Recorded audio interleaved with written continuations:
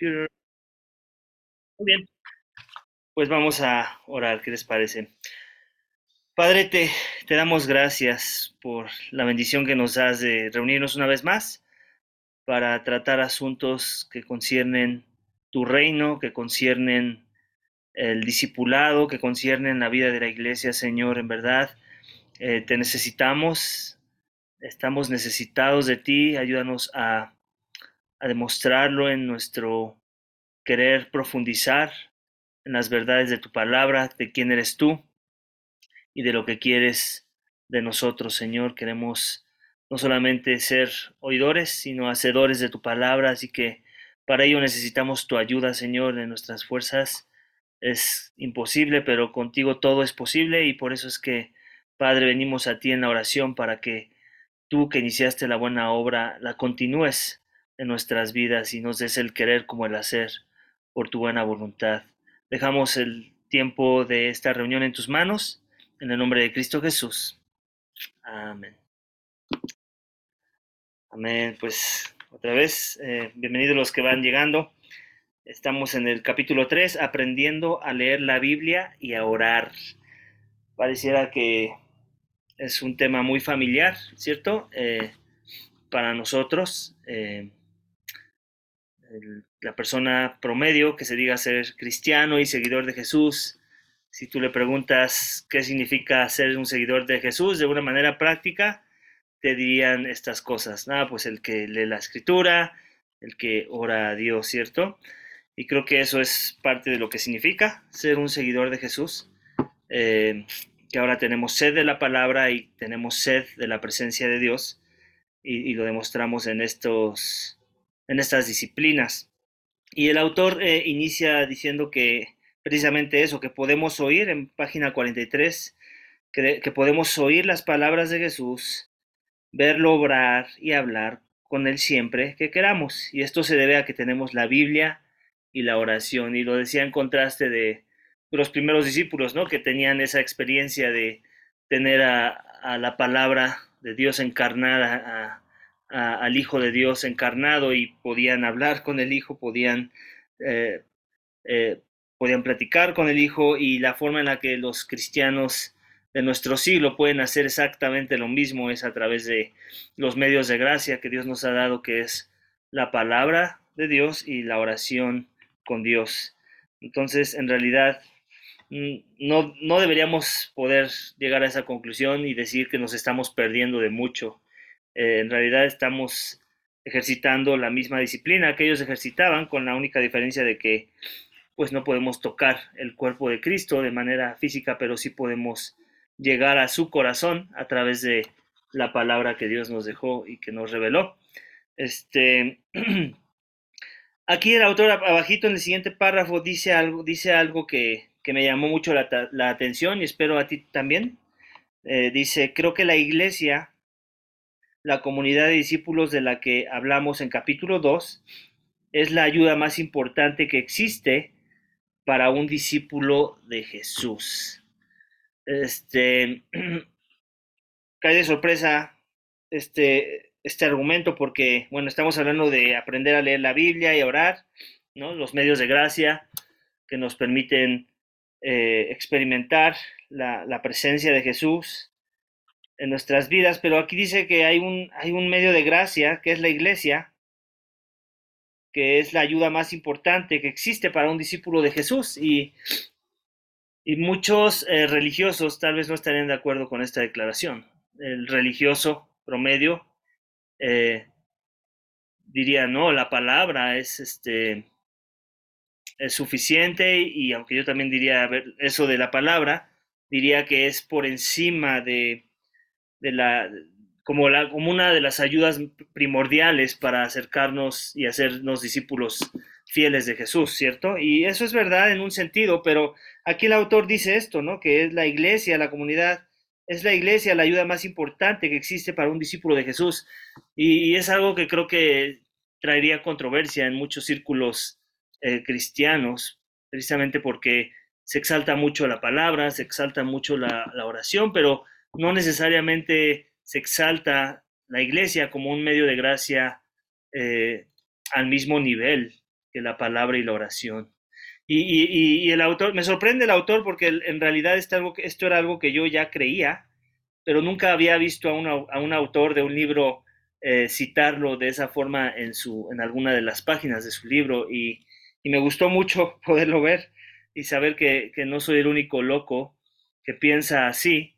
En realidad, poder ver que hay otros hermanos en la fe que exaltan la eclesiología tan alto que la pongan a ese nivel de decir, para que tú puedas ser un buen discípulo de Jesús necesitas una iglesia. Es la herramienta, la ayuda más importante que puedes tener para que puedas ser un discípulo sano de Jesús. ¿Y por qué esto? Aquí es donde les quiero hacer la pregunta, porque no importa si lo dice el autor o si yo ya lo creía antes. ¿Tú por qué crees que necesita ser por qué crees que esta declaración es verdad o hace sentido de una manera sana? ¿Quién quiere levantar la mano y brevemente darnos su conclusión? Adelante, Emilio. Y la eclesiología como parte fundamental en la vida del cristiano es esencial debido a que somos un cuerpo. Y si es un cuerpo, si hacemos la analogía de un cuerpo, necesitamos estar integrados en una función. Y una función primordial de la iglesia es precisamente eso, enseñar a leer la Biblia y a orar. Creo que es fundamental. Si no lo tenemos, pues prácticamente vamos cojeando, ¿no? Es una parte en donde cojearíamos todo el tiempo. Por eso aquel creyente que dice que la iglesia no le es necesaria, está fuera de la jugada, ¿no? Así es, gracias Emilio. Precisamente por eso, porque es la iglesia nuestro maestro, básicamente. La iglesia, el cuerpo de creyentes, va a ser el instrumento que Dios quiere usar para que nuevos creyentes o personas que se añaden a la iglesia eh, pulan su entendimiento de la palabra y de cómo orar, ¿cierto? Y eso sucede la mayor parte del tiempo por medio de imitación, por medio de ver a otros que se convierten en un ejemplo para nosotros en la forma en la que viven sus vidas, en la forma en la que interpretan la Biblia y la forma en la que oran. A la luz de esos ejemplos, yo puedo crecer en esa misma dirección cuando obviamente me enfoco en esos buenos ejemplos, ¿cierto? Sabemos que en las iglesias tenemos ambos siempre, ¿no? Buenos ejemplos y malos ejemplos de oración, buenos ejemplos y malos ejemplos de personas que interpretan las escrituras, pero la esperanza es que si estamos en una iglesia sana, pues en la mayor medida o en mayor medida voy a yo a crecer en la buena dirección de orar mejor, porque veo a otros orar y aprendo de ellos, de interpretar la palabra cada vez más fiel y clara en mi vida, porque veo a otros que me dan ese ejemplo de cómo interpretar la escritura y someterme a la escritura. Entonces, definitivamente yo puedo decir que oro mucho, ¿no? Yo puedo orar 5 veces al día como un musulmán, pero ¿qué me puede enseñar a mí un musulmán de la oración? Nada. ¿Por qué? Porque él orará tal vez más que yo en un día promedio, pero él ora a un Dios incorrecto, él ora las cosas incorrectas, los atributos del Dios que él ora se parecen en alguna medida tal vez al Dios de la Biblia, pero no en su totalidad, ¿no? Y básicamente su oración ni siquiera es escuchada porque no ora al Padre a través de los méritos del Hijo. Entonces, yo eso no lo voy a aprender en una mezquita, cómo orar, ¿cierto? Necesito una iglesia sana. Y de la misma forma, las escrituras, si yo voy a una secta, a un culto como los testigos de Jehová o los mormones, me van a enseñar Biblia, pero me van a enseñar cosas torcidas de la Biblia que tampoco me van a dar un correcto entendimiento de quién es Dios, de cómo debo de conocer a Dios, cómo Dios me ve a mí con respecto a su persona, a su carácter, a su esencia. Y de la misma forma, mi lectura de la palabra no va a ser fructífera, provechosa, porque estoy en el lugar incorrecto, en donde me están enseñando formas incorrectas de cómo interpretar la escritura. Entonces, a la luz de esas dos realidades, creo que ya es más claro entender esta declaración. La iglesia es la ayuda más importante que existe para un discípulo de Jesús. Amén. Entonces continuamos. esa misma página dice, si la iglesia cumple con su llamado, eso va a incluir enseñarle a la gente a leer la Biblia y a orar la Biblia. Página siguiente, página 44. Si estás considerando seriamente ser un discípulo de Jesús, tienes que regresar a los libros y especialmente al libro. ¿A qué libro se refiere? Pues a la Biblia misma, ¿no? Esta es otra cosa importante, ¿no? A veces como que queremos tomar atajos en la fe cristiana. La fe cristiana, si algo es la fe cristiana, es una fe de no atajos. Es una fe donde requiere mucha paciencia, donde requiere perseverancia, donde requiere sacrificio, donde requiere mucho sacrificio de mi parte, ¿no? Y no importa si antes de Cristo, antes de yo conocer del Evangelio, yo no era una persona muy intelectual. Cuando digo intelectual me refiero a que leía muchos libros, en este sentir. Pues ahora que crees, sorpresa, Cristo te salvó, Cristo te reconcilió con su Padre y ahora te va a tocar leer mucho si quieres crecer en tu relación con el Padre con el cual Cristo te reconcilió. Y eso significa no nada más leer la palabra, que obviamente debe ser la dieta central de lectura en la vida de cada creyente, pero también eso significa que vas a leer otro tipo de libros que apuntan a la dieta central. La esperanza es que leas libros de otros autores cristianos que te ayuden a entender mejor las cosas que Dios nos reveló en su palabra. Y eso es parte del discipulado, ¿no? Eh, yo he tenido la experiencia de algunos que ahora son miembros que me dicen, no, desde que llegué a esta iglesia, creo que he leído más libros en el tiempo que llevo en la iglesia que antes de yo venir a la iglesia, ¿no? Y es gente adulta la que lo dice y qué padre, qué bueno, si ese es el testimonio de algunos, parece que entonces estamos haciendo las cosas bien, en el sentido de que entendemos que para crecer en nuestra relación con Dios hay que leer mucho, porque así fue como a Dios le plació revelarnos al Hijo a través de un libro que nos hace pensar que va a ser distinto el proceso de discipulado y de conformación a la imagen de Cristo. Sigue siendo la misma idea. Es el libro que trajo vida, es el libro que nos transforma para la nueva vida en Cristo. Dice, pídale a Dios que te dé un nuevo deseo y una nueva disciplina eh, para esto, ¿no? Entonces, la idea es que nos disciplinemos, ¿no? Y la disciplina, menciona el autor que tiene la misma palabra raíz de discípulo, ¿no? Entonces, ¿quieres ser un buen discípulo? Te tienes que disciplinar en muchas áreas. Una de ellas es el escudriñar la escritura, el leer literatura cristiana, libros de teología, y eso es lo que también va a fortalecer tu entendimiento, tu fe y tus convicciones. La fe cristiana es una fe de convicciones, más que de emociones. Vivimos en una cultura en donde se ha elevado tanto las emociones y tanto que las convicciones quedan opacadas y pareciera que no importan. Eh, Totalmente torcido.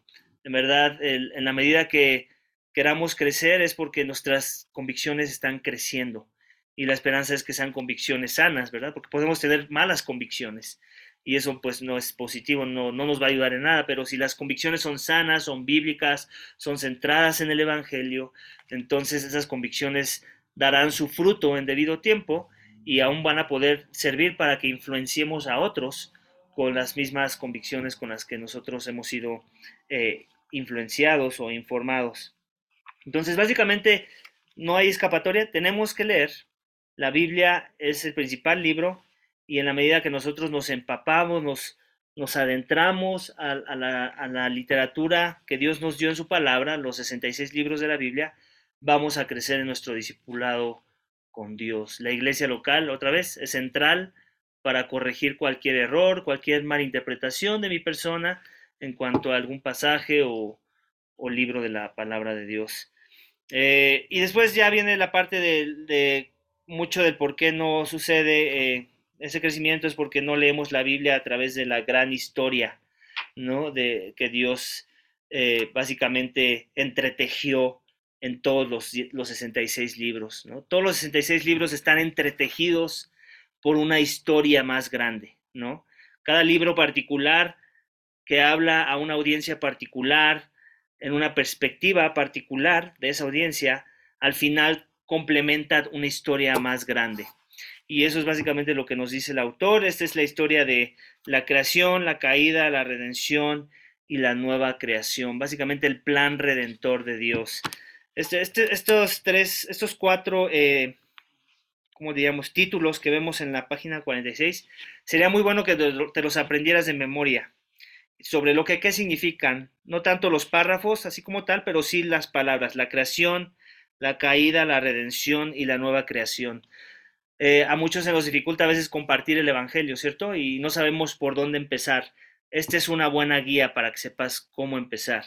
¿Qué es lo primero que tengo que compartirle a las personas del Dios del cual yo les quiero hablar? De la creación, de cómo lo creó Dios todo, cómo todo era perfecto, cómo de la santidad misma de Dios, el carácter de ese Dios.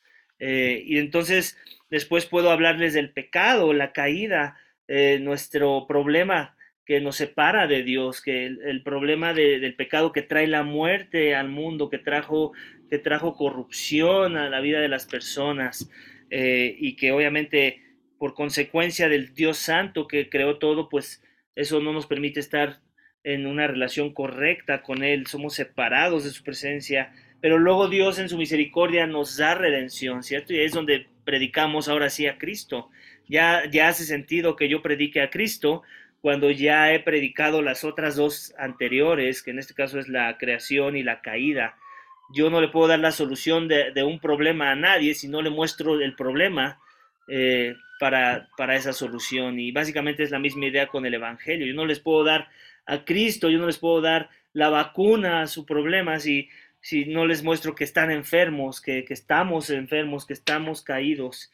Y por eso la importancia de hacer énfasis en las primeras dos para después hablar de la gloria de Cristo, de las misericordias de Cristo, de la gracia del Evangelio a través de la obra de Cristo. Y por último, la consumación. A mí me gusta más la palabra nueva creación, pero aquí el autor lo pone consumación, la que te acomode más, con tal que te acuerdes.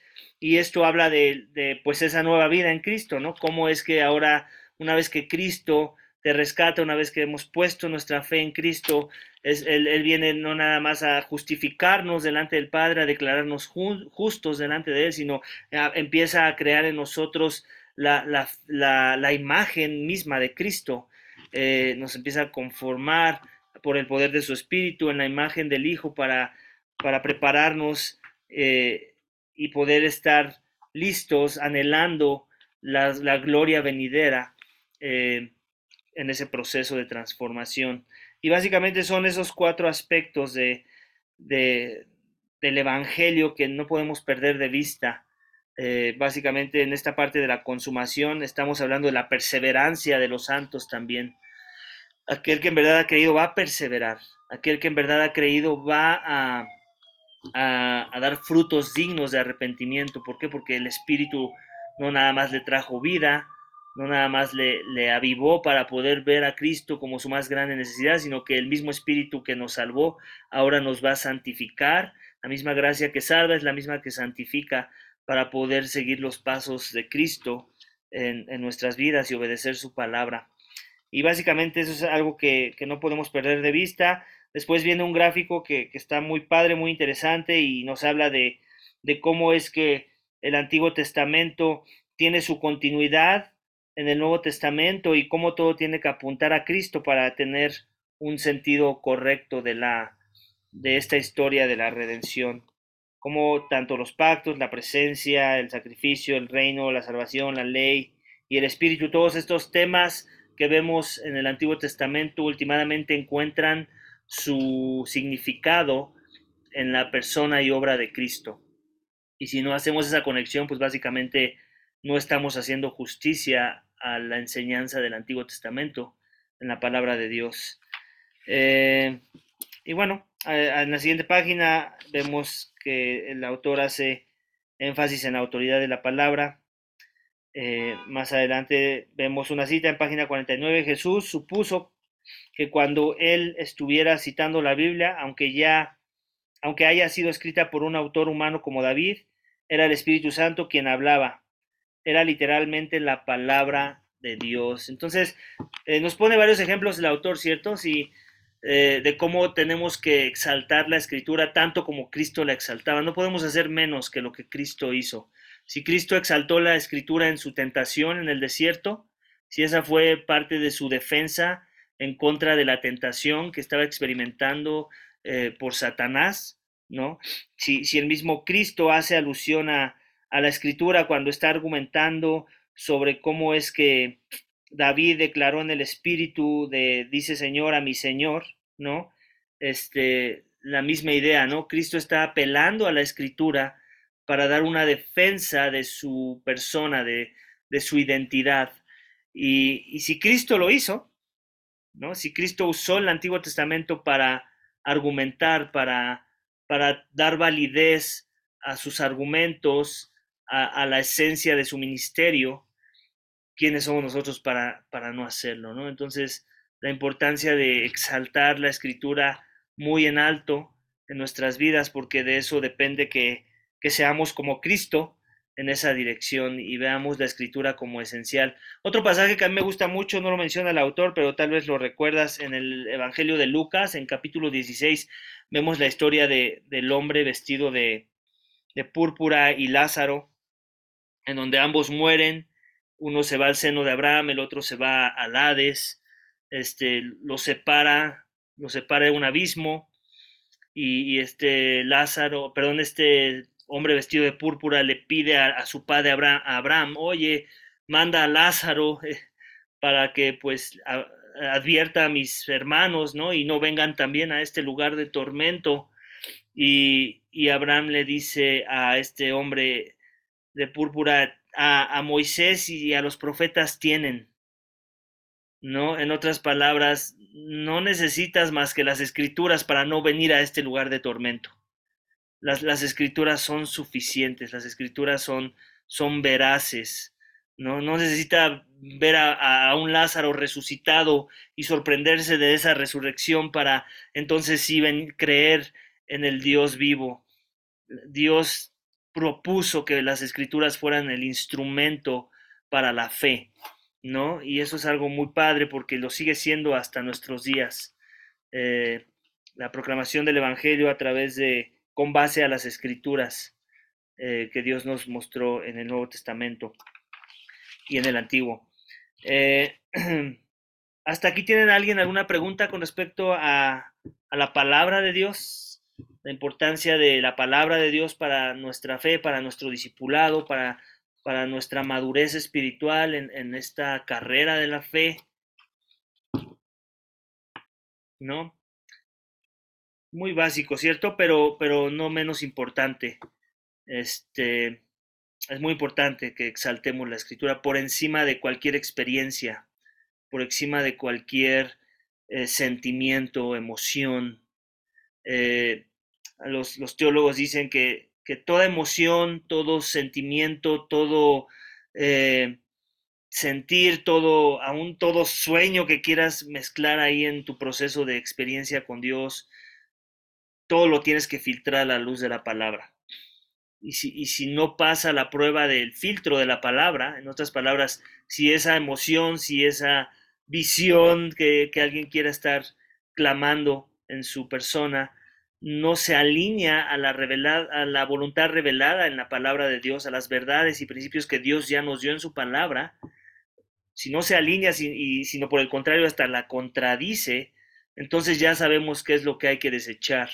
No es a la palabra, es esa visión, esa emoción, ese sentimiento, ¿cierto? La palabra siempre va a ser rey por encima de todas esas cosas que ya mencioné.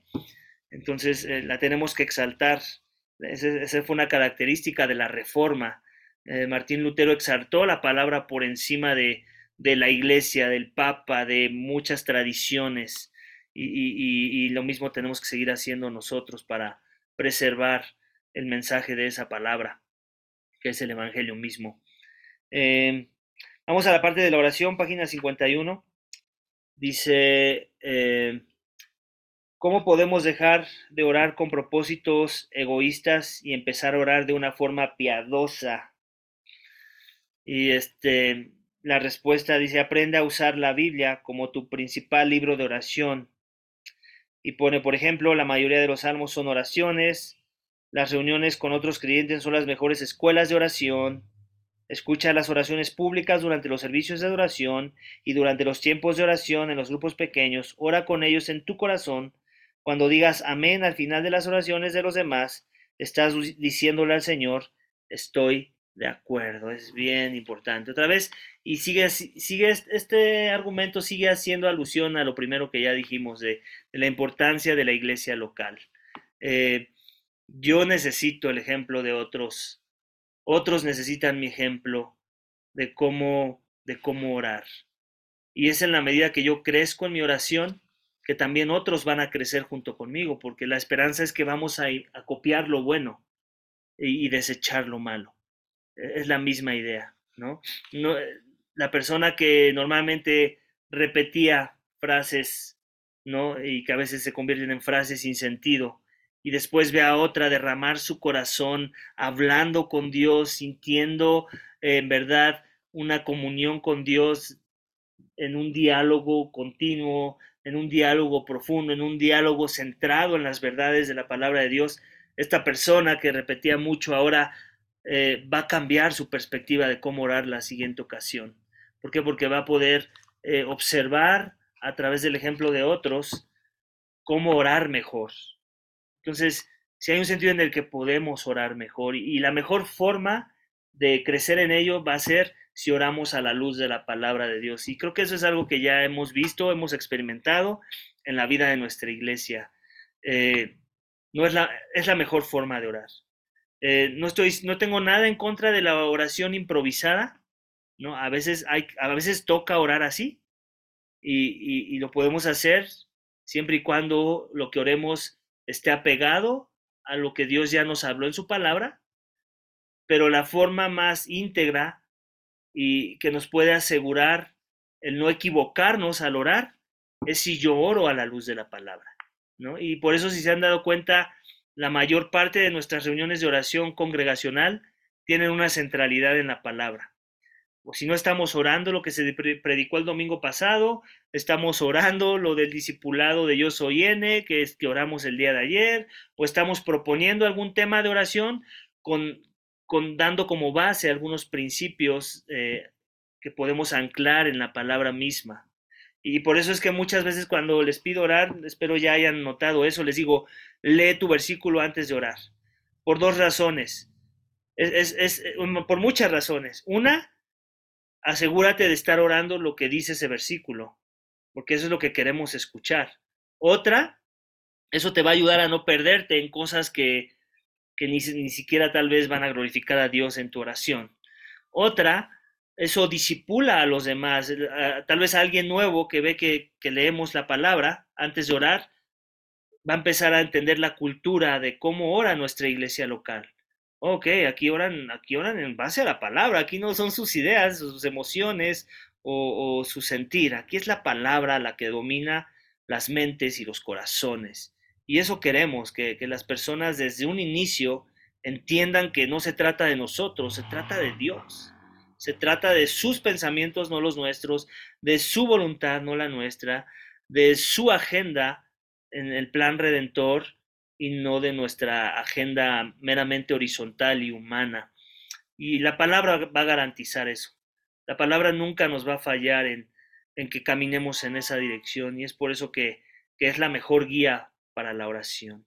Y aún para los que tal vez no están acostumbrados a, no sé si han notado, los días domingo, muchos escriben su oración en la oración de la mañana. Eso es algo muy bueno, eso es algo que yo celebro y nunca voy a dejar de celebrar.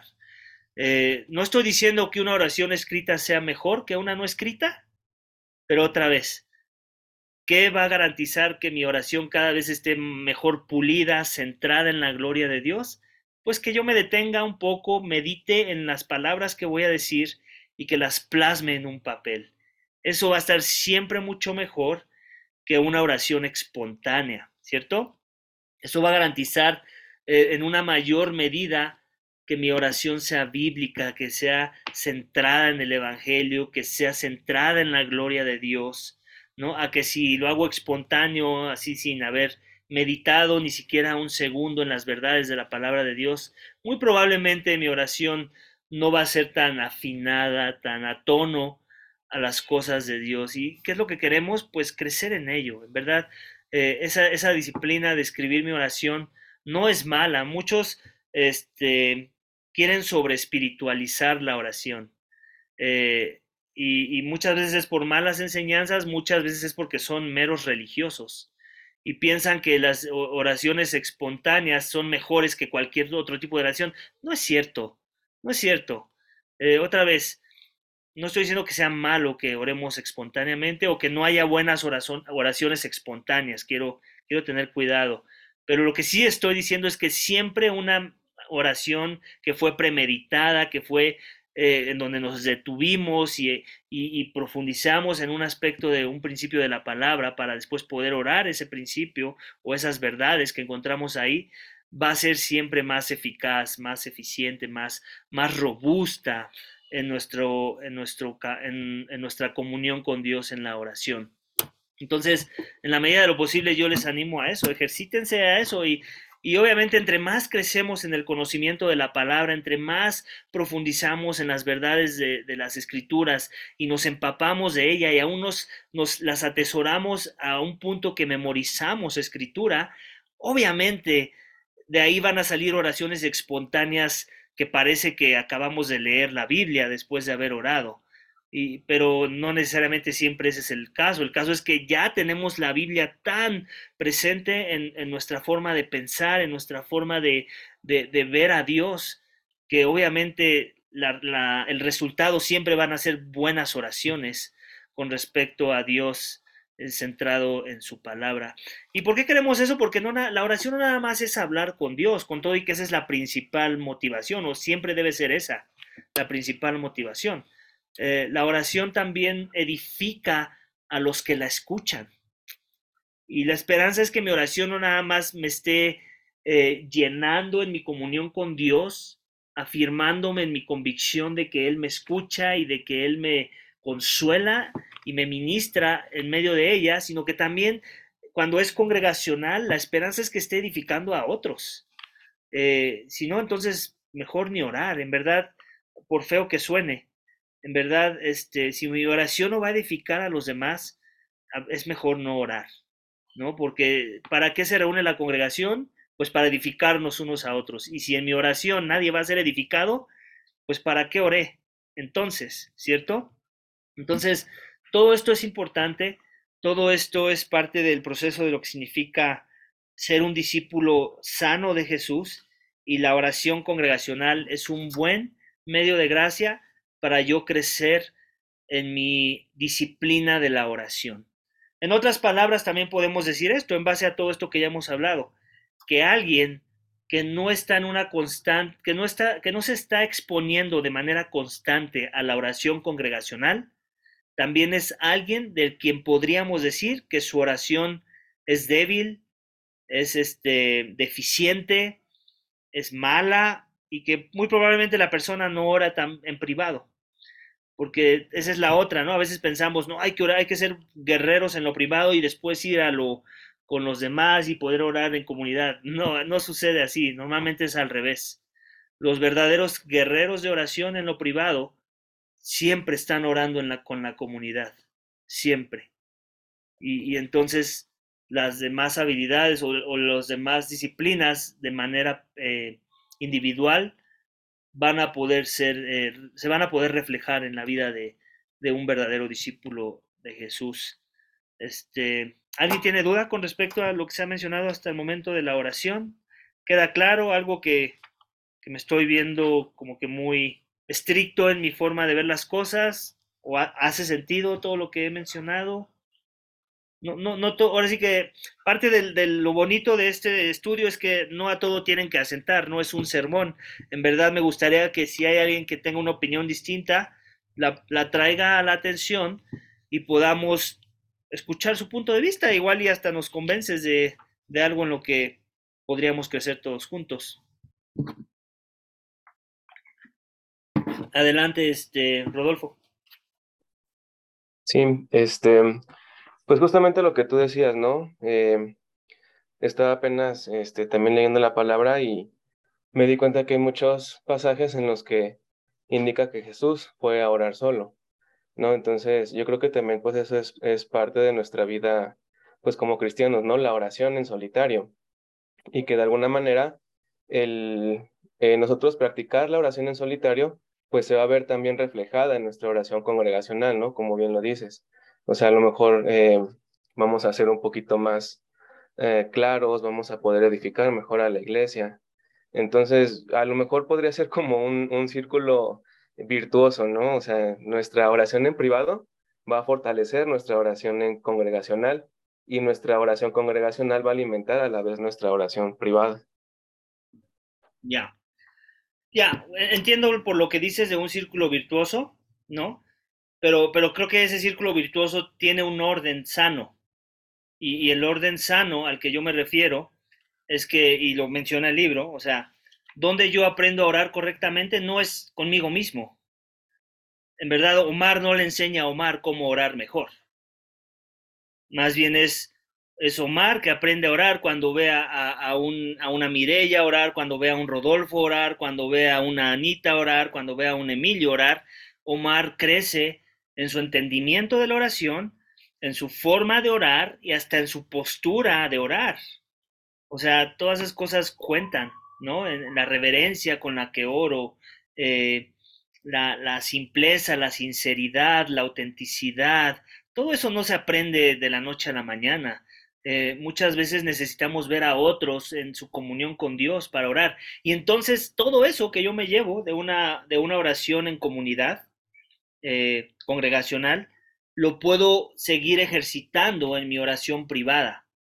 Otra vez, ¿dónde aprendo? En lo comunal, con los demás. Yo solo por mi propia cuenta no aprendo cosas nuevas.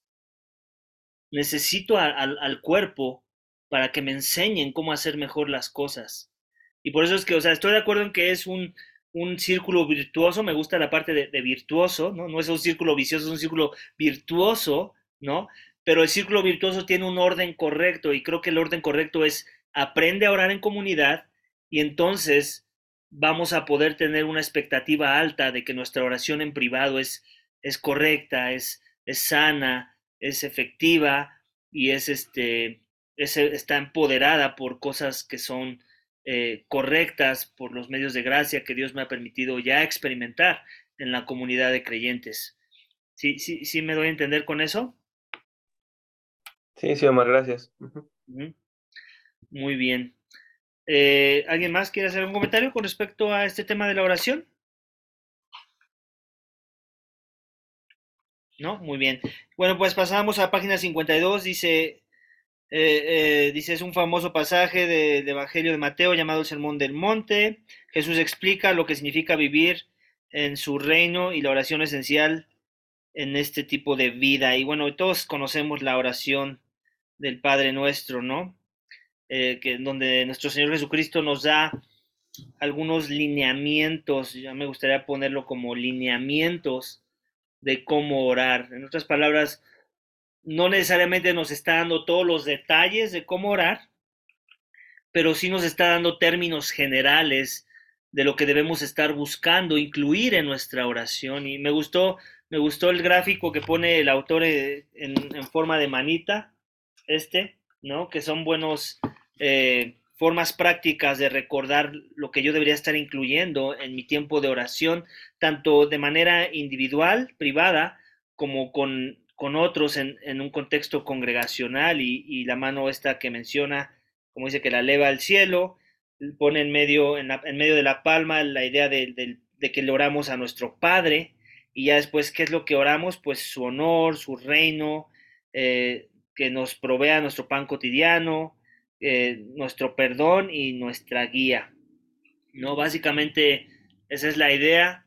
El autor nos incita o nos invita más bien a memorizar esa oración. Creo que aquí todos, no importa si tu contexto es evangélico de muy pequeño o católico romano, fue mi caso, pues esa oración yo ya me la sabía de memoria antes de venir a Cristo en un contexto evangélico cristiano. Pues es bueno porque hubo una cosa más que no tenía que memorizar, entre otras cosas importantes que hay que memorizar en la vida cristiana. Pero obviamente la diferencia ahora es que entiendo estas cosas, ¿no? Y que las oro porque en verdad Dios es mi Padre, porque en verdad he confiado, porque en verdad Cristo me ha salvado y son los méritos de Cristo los que me acercan al Padre mismo, ¿no? Entonces, pues la esperanza es que tu oración esté llena de lo que significa la oración del Padre Nuestro y en la medida de lo posible la usemos para orar. Bueno, yo creo que ya has notado si has estado en alguna de nuestras reuniones de oración los miércoles, que a veces hemos hecho eso, nada más hemos orado el Padre Nuestro y doy una breve explicación que aquí ya nos da este libro. Este, y básicamente es en el mismo sentir que el autor interpreta cada una de las frases que componen esa oración para que estemos orando y podamos profundizar en cómo orar a Dios de una manera correcta, como Cristo mismo nos lo propuso o se los propuso a sus discípulos y a nosotros como sus discípulos también. Eh, y ya, termina con eso. Entonces, resumen del capítulo, hay dos herramientas básicas que nos van a permitir seguir a Jesús como discípulos nuevos o renovados, que es aprender a leer la Biblia y a orar. Y ya hemos dicho antes que para eso necesito a la iglesia. Sin iglesia sana, no voy a orar correctamente y no voy a leer correctamente lo que Dios quería que entendiera de su palabra. Y eso también lo vemos, por ejemplo, en el caso de, recuerdas, en Hechos, está un etíope ahí en su carruaje, está leyendo Isaías, me parece, y está leyendo, pero pues no está entendiendo. Necesita a un intérprete de la palabra, ¿cierto? Necesita a la iglesia, aquellos que han sido empoderados con el Espíritu para entender las cosas que solamente alguien que es espiritual puede entender. Y envía a Felipe y Felipe le explica y como consecuencia de esa explicación, él viene a la salvación y después se sumerge en las aguas del bautismo y ahora es un nuevo creyente en Jesús, ¿no? Antes era alguien que leía el libro, pero sin ningún entendimiento, y necesitó de la iglesia local para encontrar el correcto entendimiento. Entonces, ahí está un ejemplo más de las escrituras de cuánto necesitamos a la iglesia para todo, para orar, para leer la Biblia, para, para copiar ejemplos de cómo arrepentirnos correctamente, ¿no? De cómo mostrar un verdadero arrepentimiento, de cómo mostrar verdadera humildad, de cómo mostrar verdadero carácter de servicio y compasión y amor, misericordia y todo lo que es el fruto del Espíritu del que habla la palabra de Dios. Entonces la iglesia es central, en verdad. Cuando la eclesiología de una iglesia es sana, todo lo demás va a ser muy, muy sano. Entonces, por eso exaltamos la iglesia de Cristo, porque Él la exalta. Amén. ¿Alguien tiene alguna pregunta, duda? En realidad ya acabamos con con este capítulo, pero igual estoy abierto a que a alguien le haya surgido alguna duda de su lectura o de algo de lo que se acaba de comentar en nuestros 40 minutos que ya llevamos aquí hablando. ¿Alguien tiene algo que decir? ¿Algo que le animó de este pasaje? ¿A un testimonio, Anita o Rebe? ¿Quién de las dos? Dice yo. Soy yo, pastor, Anita. Adelante. Solamente es un comentario tocante a escribir las oraciones. Estaba pensando, ahorita que usted está compartiendo esto, pastor, que, o sea, sí hay una importancia vital en escribir nuestras oraciones. Sin embargo, también, ¿cómo lo digo? No deberíamos de caer como en el extremo solamente de llegar a leer algo que no ha sido meditado, que no ha sido interpretado fielmente a la luz de las escrituras y no ha sido aplicado. Porque también podríamos caer en este sesgue, simplemente de estar leyendo por leer o de crear una redacción que suene bíblica, pero que realmente la intención no sea esa. Amén. Estoy de acuerdo contigo. Sí, definitivamente. Los riesgos de las disciplinas cristianas es que también podemos estar pecando con las mismas, ¿cierto? Y las formas, siempre va a haber mejores formas, pero esa mejor forma también se puede convertir en mi piedra de tropiezo y en un ídolo. a la hora de ejecutar esa disciplina. Entonces, estoy de acuerdo contigo, pero lo mismo tenemos que decir de cualquier tipo de disciplina. O sea, en realidad, creo que es sano que pulamos las formas de cómo vamos a adorar a Dios. Y otra vez, con eso no estoy diciendo de que si siempre escribes tu oración, entonces has llegado a la cúspide de cómo hay que orar. No, se vale tener oraciones improvisadas.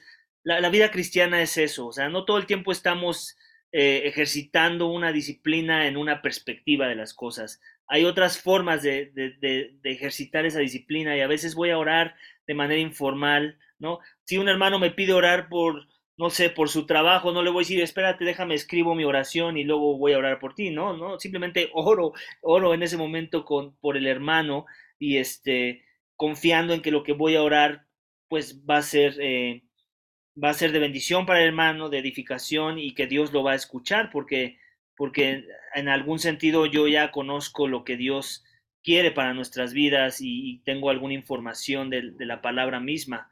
Entonces voy a orar esas cosas que ya tengo en mi mente. Cuando me dé tiempo de preparar una oración, yo creo que sería una buena práctica prepararla, ¿no? Y que de la misma forma no significa que el porque la preparé, el porque la preparé en verdad estoy con toda la disposición y con todo el sentir correcto o la motivación correcta en el momento en que la ore, ¿no? Nuestros corazones son engañosos, otra vez, ¿no? Eh, Otra vez, a veces las oraciones espontáneas parecen más espirituales porque el elemento sentimiento como que está más a flor de piel. Digo a veces, no siempre, ¿no? Pero no por eso mi oración es más bíblica o es más correcta. Otra vez, ¿qué me ayuda a que sea más bíblica o más correcta? Que me detenga a meditar, que me detenga a profundizar en alguna verdad, en algunos principios de la palabra, que me ayuden a obtener los elementos a través de los cuales yo voy a orar y voy a comunicar a Dios las palabras que Él ya me comunicó. Básicamente es, lo que, es ese ejercicio que estoy haciendo. Estoy diciendo a Dios, tú prometes esto, tú dices esto, tú nos llamas a esto, y básicamente estoy ejercitando y haciendo eco a las palabras que Dios ya me reveló, ¿no? Y eso es algo de lo que queremos ver en una oración sana, en una oración que edifica al cuerpo. Pero sí, definitivamente, no quiero decir que no estoy de acuerdo contigo, estoy muy de acuerdo contigo, pero al mismo tiempo cualquier cosa se puede volver algo no productivo para mi caminar cristiano cuando tal vez suena muy bien, pero mi motivación no es la correcta. Tal vez la preparé, pero cuando ya la estoy leyendo, me doy cuenta que la persona la preparó y fue muy profunda en la teología, pero no siente eso que está diciendo, en verdad pareciera que no lo vive porque no veo que lo viva en otros contextos, nada más lo veo o la veo orar muy bonito, ¿no? Pero no veo cuánto de eso se ve plasmado en la manera en la que vive el Evangelio en su vida, ¿no? Entonces, si a eso te refieres, estoy totalmente de acuerdo contigo. Tenemos que tener mucho cuidado con aún sobre espiritualizar las buenas formas como el escribir una oración y pensar que porque ya uso ese método para orar, entonces estoy en la cúspide de la oración y entonces ya puedo quitar el elemento el elemento que me ministra en cuanto a la experiencia de haber vivido esas cosas o de en verdad haber sentido el peso de mi pecado, si la oración habla de pecado y de confesión del pecado. Eh, es complicado, vamos, ¿no?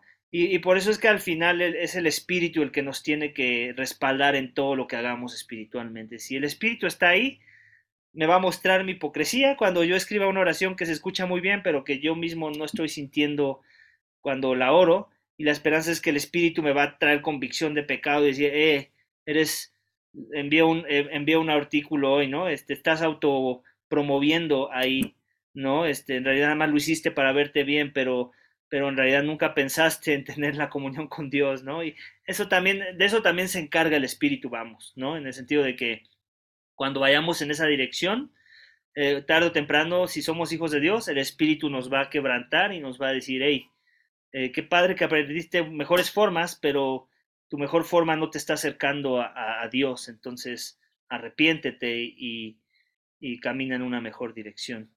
Amén. ¿Alguien más quiere hacer un comentario con respecto al tema de hoy? Nos quedan 5 minutos antes de terminar.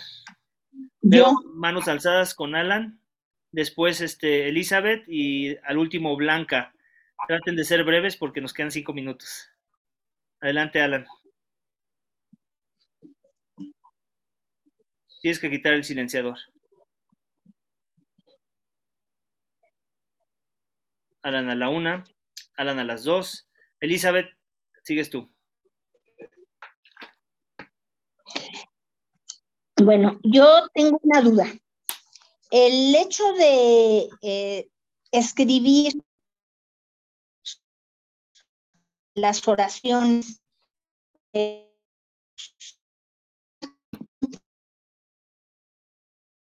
religión. Te estás cortando, Elizabeth. Yo no te escucho, no sé si el problema La es... misma cosa, ella escribe que si no será que el escribir una oración no nos convierte, por ejemplo, en religiosos como sucede en las iglesias católicas, que bueno, pues que repiten una y otra vez las mismas cosas, ¿no? No sé, tengo mi duda. Ya. Yo pienso que no, siempre y cuando lo que escribas no sean repeticiones, ¿no? O sea, vamos, es como un sermón. Un sermón yo puedo ser muy espontáneo y llegar y decirles, hoy toca la sección del capítulo tal de Hebreos y a ver qué me muestra Dios en ese momento y se los voy a predicar, ¿no? Esa puede ser una forma, muchos así predican, obviamente malamente, ¿no? Y están los que preparamos nuestra enseñanza previo al domingo, tratamos de profundizar en el significado del texto y ser fieles a la interpretación del mismo para después poder pues traerlo a la atención de la congregación, ¿no? En este sentido, ¿qué vamos a decir? Que, que, nos, que es mejor predicar espontáneamente, no, ¿verdad? No diríamos eso. Exaltaríamos No. al que se prepara o la predicación que se prepara, ¿cierto? Entonces, es de la misma forma con la oración. O sea, ¿por qué pensar que con la oración tiene que ser distinto que con la predicación? ¿Cierto? Una oración centrada en la palabra, que ya tiene una meditación previa, donde el espíritu, la esperanza es que el espíritu también estuvo obrando en esa meditación. O sea, que cuando yo agarré tinta y lo plasmé en un papel, el espíritu también estaba ahí. De la misma forma que una predicación preparada previa al domingo, también la esperanza es que el espíritu estuvo ahí moviéndose en el estudio, en la entrega del predicador.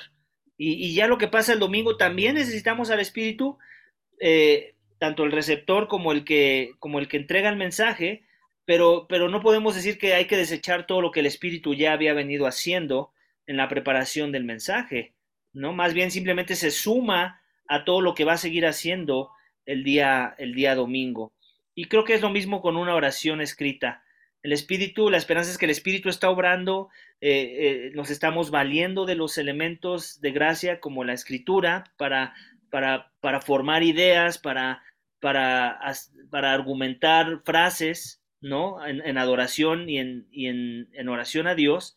¿Con qué esperanza? Con la esperanza de que el Espíritu está trabajando mientras lo hago, mientras la escribo, y que va a seguirlo haciendo cuando tal vez la lea, y la esperanza es que la lea, ¿no? Con el sentir correcto de lo que Dios ya obró mientras yo la escribía, y que como consecuencia edifique a la iglesia. Entonces, otra vez, no creo que te convierta en un religioso siempre y cuando entiendas la escritura, estés siendo empoderado por el Espíritu, estés aprendiendo de otros creyentes en la forma en la que hay que orar a Dios y mostrar devoción a Dios en la oración, y eso siempre va a ser de edificación para el cuerpo.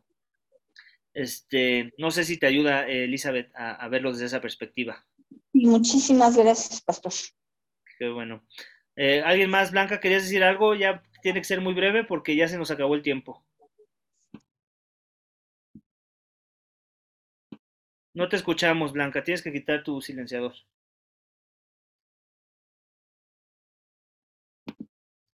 Seguimos sin escucharte. Ahí ya.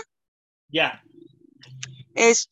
Por ejemplo, en el sentido cuando oramos, sí, por ejemplo, en la noche si queremos hacer la oración, no sé, por nuestros hijos, o cuando estamos agobiadas y necesitamos como que la paz, no por caer en emoción, sino cuando vaciamos nuestras necesidades o algo así a Dios, ¿de qué manera se puede orar o cuál es la correcta?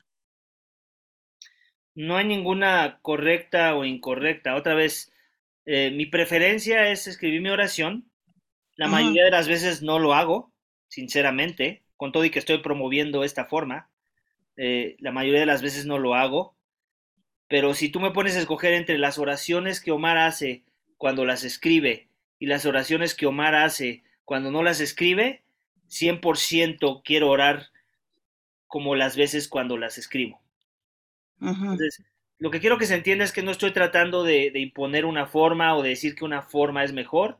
Mi preferencia por la lógica de los argumentos que ya les he dado es que escribamos nuestras oraciones cada que podamos hacerlo.